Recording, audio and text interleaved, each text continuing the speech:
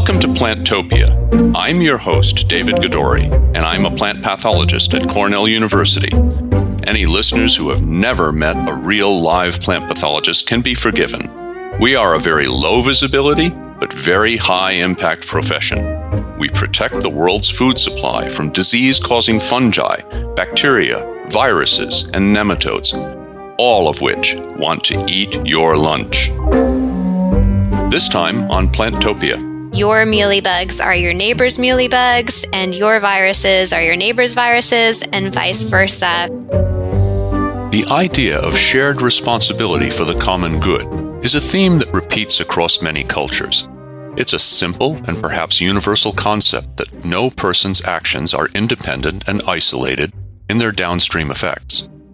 In today's episode, we'll learn of just how many ways this concept applies to wine grapes.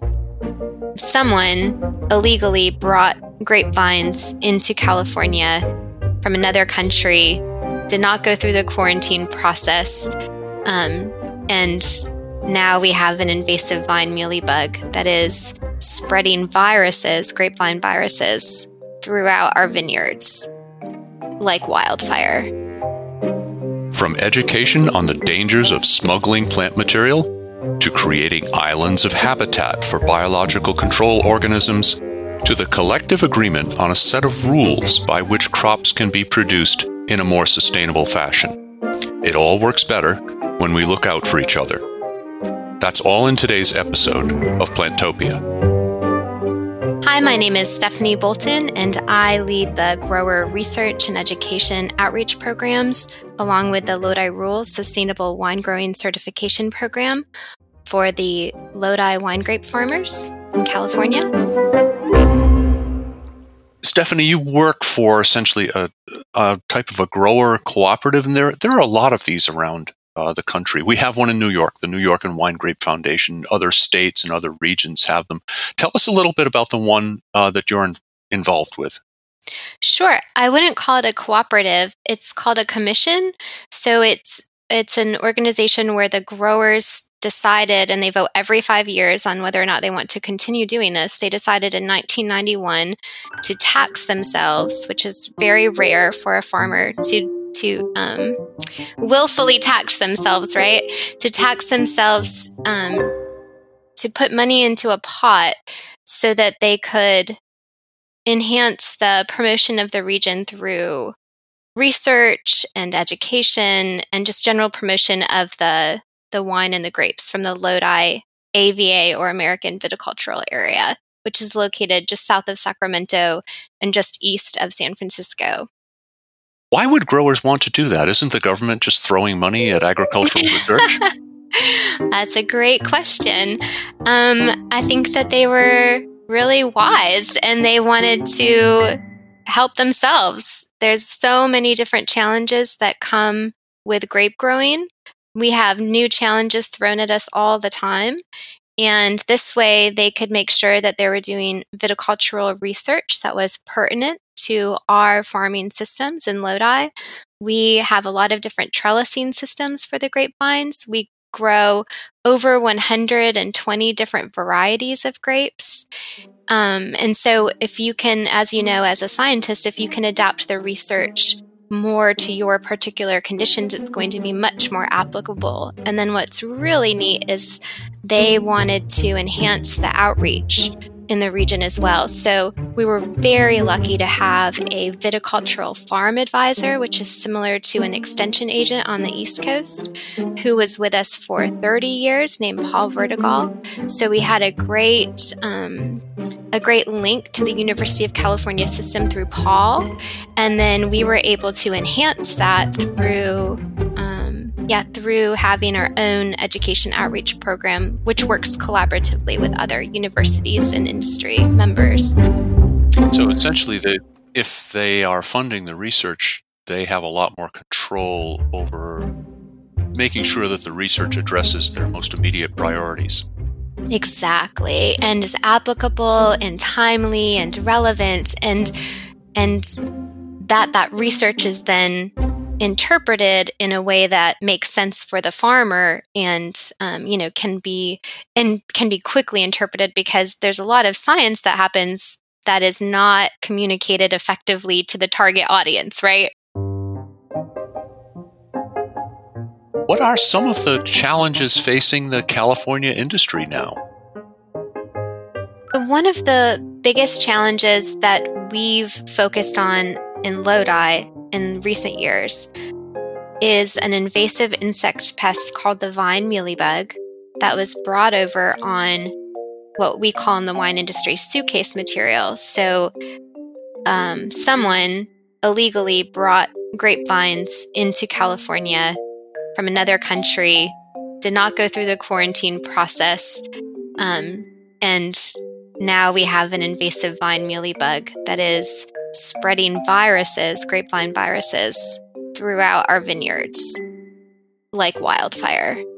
And the viruses that the vine mealybug spreads are leaf roll viruses and vitiviruses. Leaf roll viruses, there's one called leaf roll 3 virus, and that might have now surpassed powdery mildew in terms of damage for grapes worldwide currently.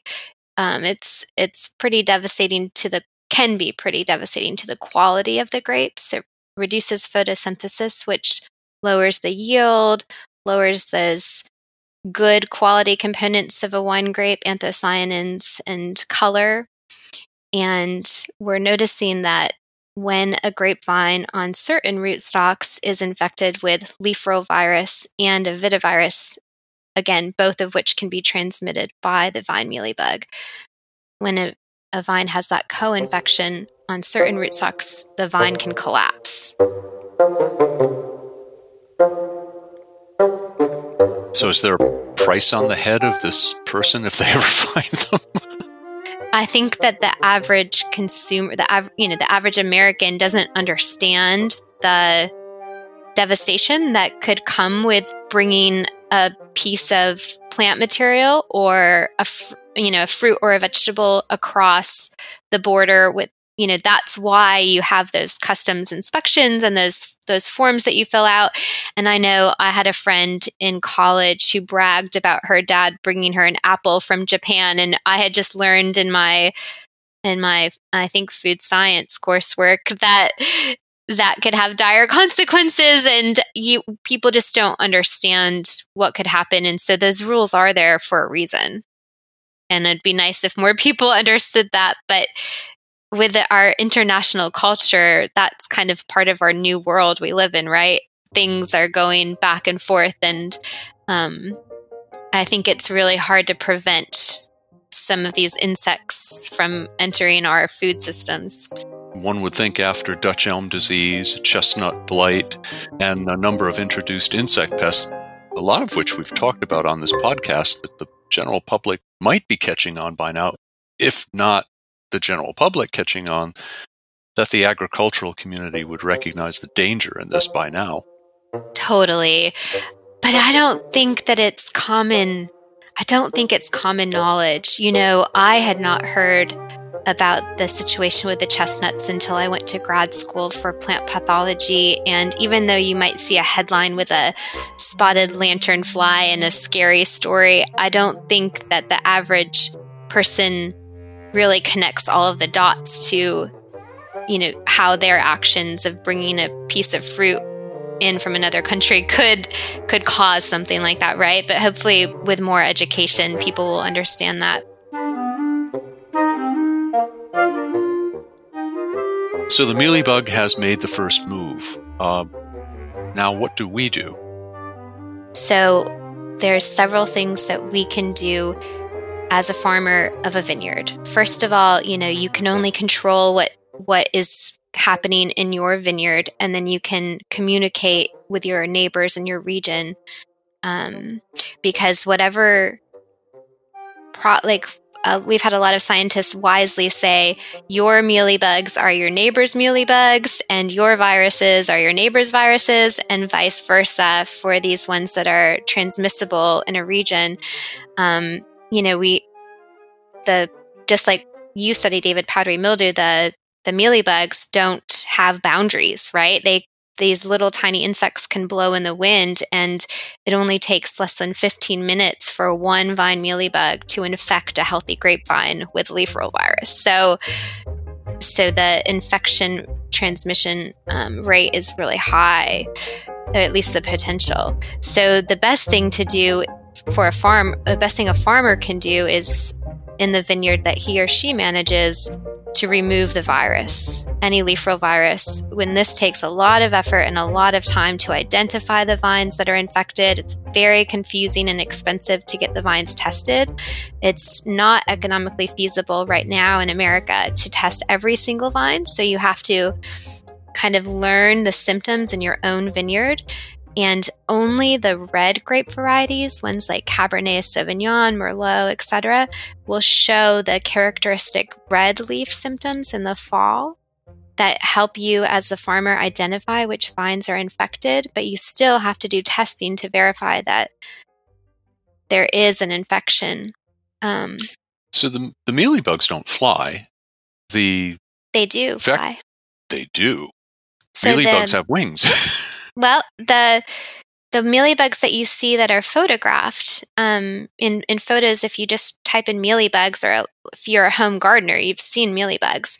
Those are the females that are the ones that are white, and they kind of crawl around, and it looks like they have legs around the outside of their body, but they're really just little, I don't know what you'd call those, maybe little filaments around the outside of their body. So those are the adult females, and then you have all those little crawlers, but the adult male mealybug can fly. Now that's not your big infection transmission risk there.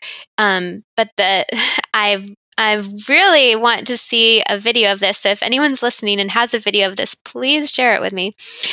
Apparently, the little crawlers can crawl up just like some ants do, where the insect crawls to the highest point that they can reach, and then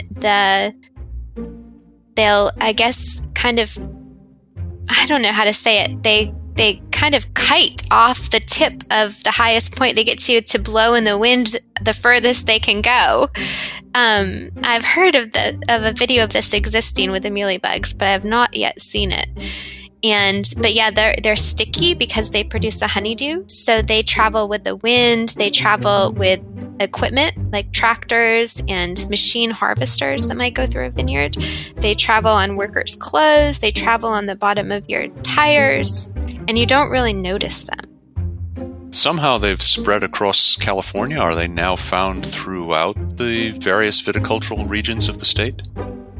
Mealybugs are. We do have some regions that aren't sure if they have vine mealybugs yet, more in the northeastern part of California.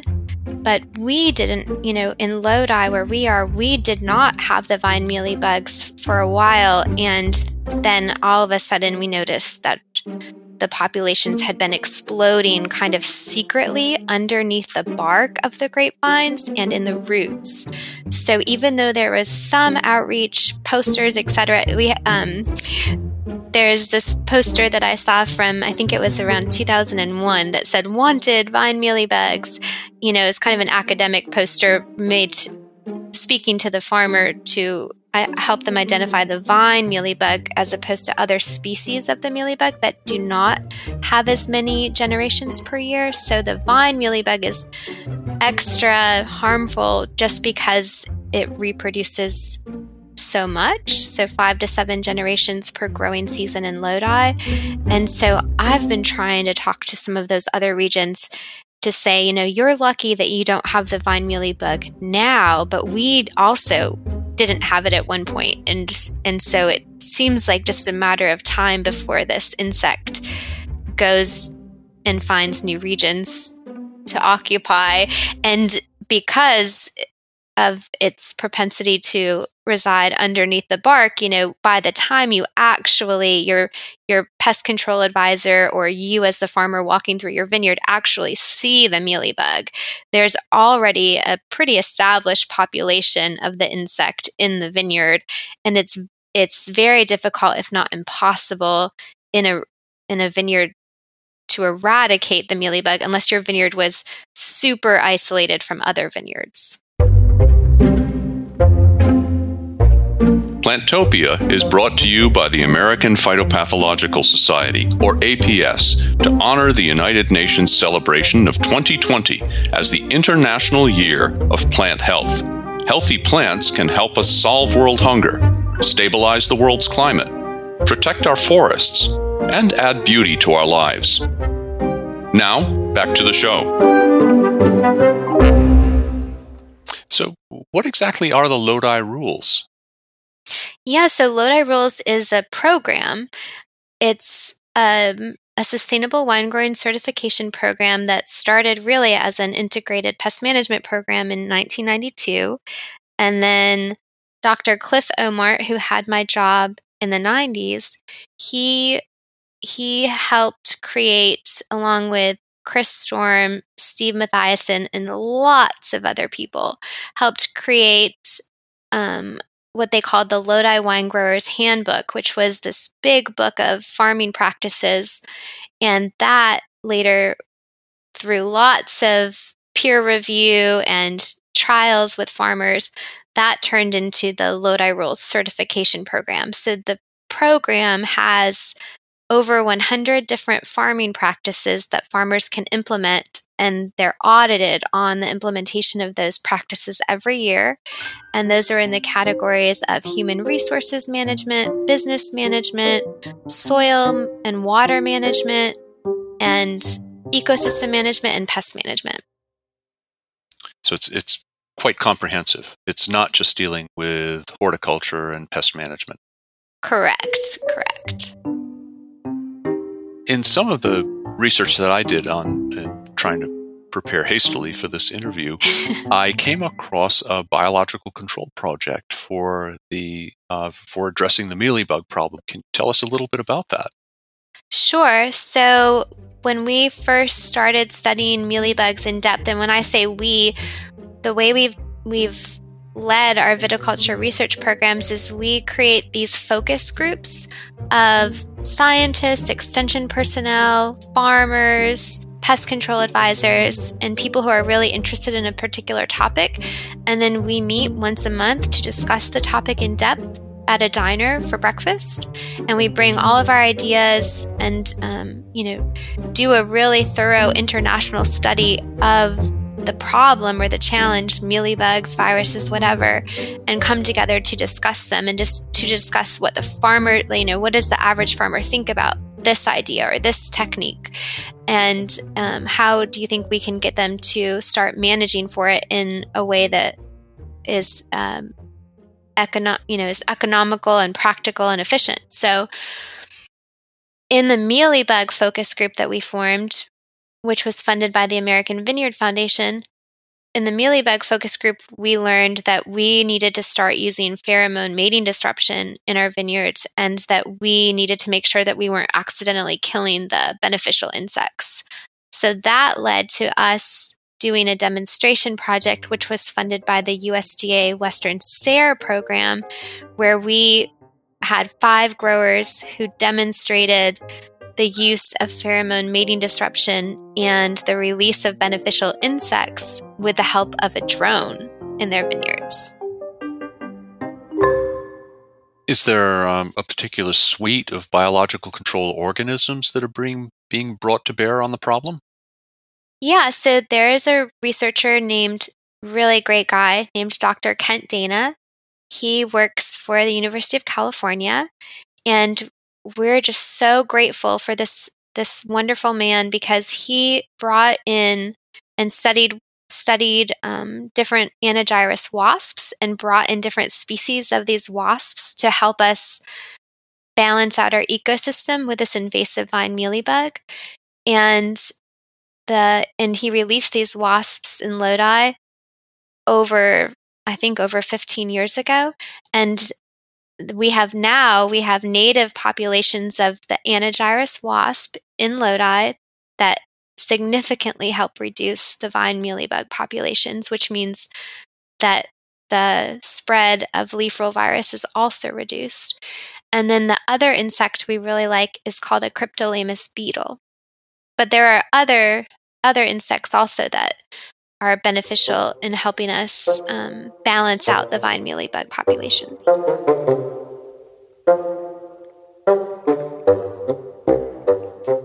So the wasp actually attacks the various stages of the mealybug and lays its eggs in it.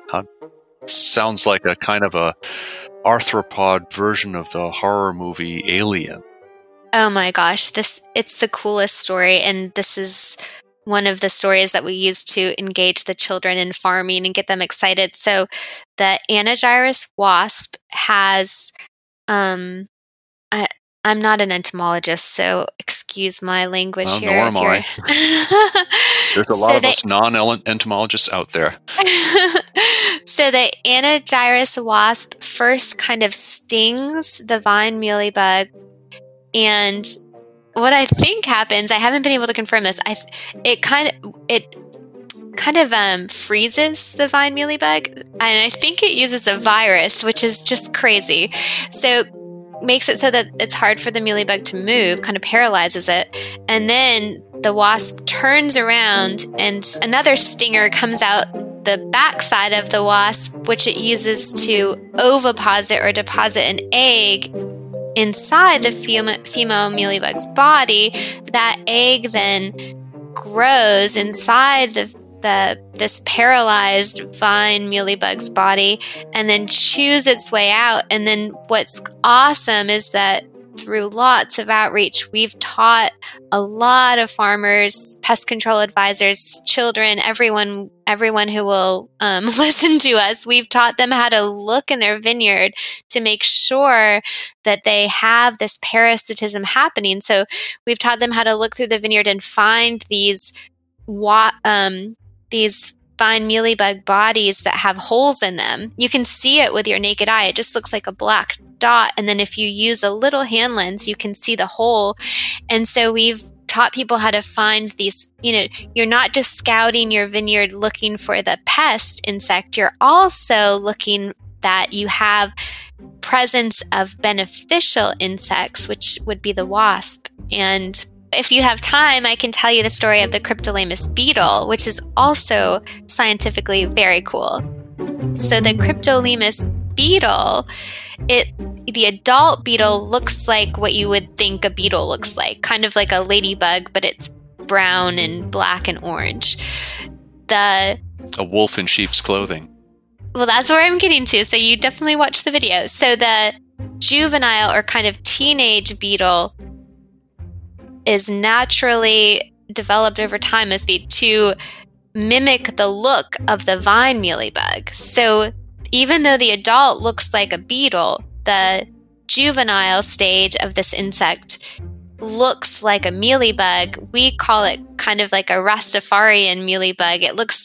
It's much shaggier version of the vine mealybug, and it's camouflaged that way so that it can go into the mealybug colonies and eat them without the ants, who are the vine mealybug protectors or farmers. The ants farm the vine mealybug for the honeydew without the ants attacking the beetles. That's a pretty clever insect.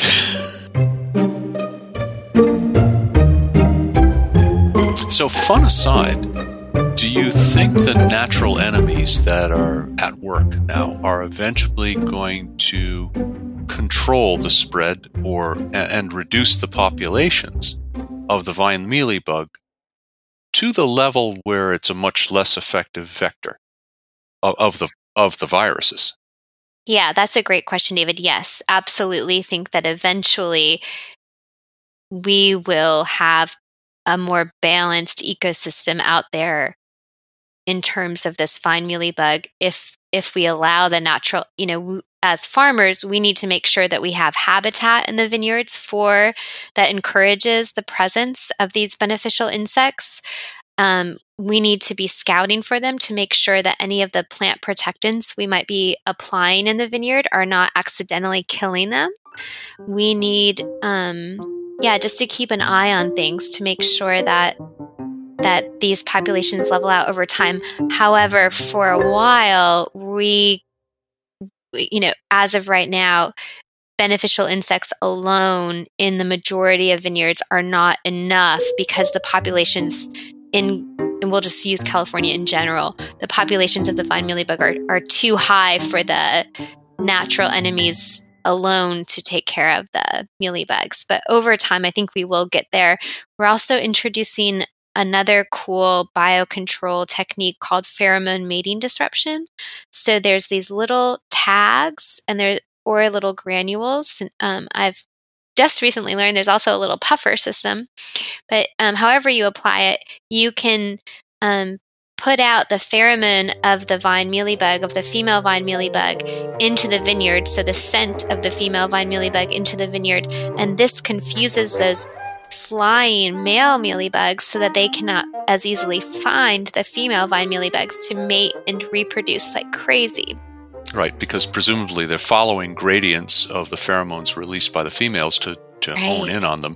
And if it's just one big super saturated atmosphere of that molecule or that scent, then there's nothing to track. Exactly. And what's really cool is that in viticulture, and I would say in agriculture in general, we're learning that teamwork gives you the most bang for your buck with these kinds of challenges. So the more people in your region, the more farmers in your region that are using this mating disruption, it ends up being a little cheaper for you as a farmer. And then even if the pheromone kind of spreads around with the wind a little bit, if there's enough of its presence in your region, then you're reducing overall the populations of the mealybugs. So we're really encouraging region-wide pheromone mating disruption, which will come with time. That's not something that happens overnight. But we were really lucky that Dr. Kent Dana, who I told you about a little earlier, he was awarded with a team of collaborators, including us, a biologically integrated farming systems grant from the California Department of Food and Agriculture to look at this regional pheromone mating disruption, among other things. For more information about the International Year of Plant Health, visit us at plantopiapodcast.org. Thanks for listening. Our show is produced by John Bryce. Thanks also to Mark Gleason, Jim Bradeen, Laura Isles, and Roshni Karate. I'm your host, David Gadori, and you've been listening to Plantopia.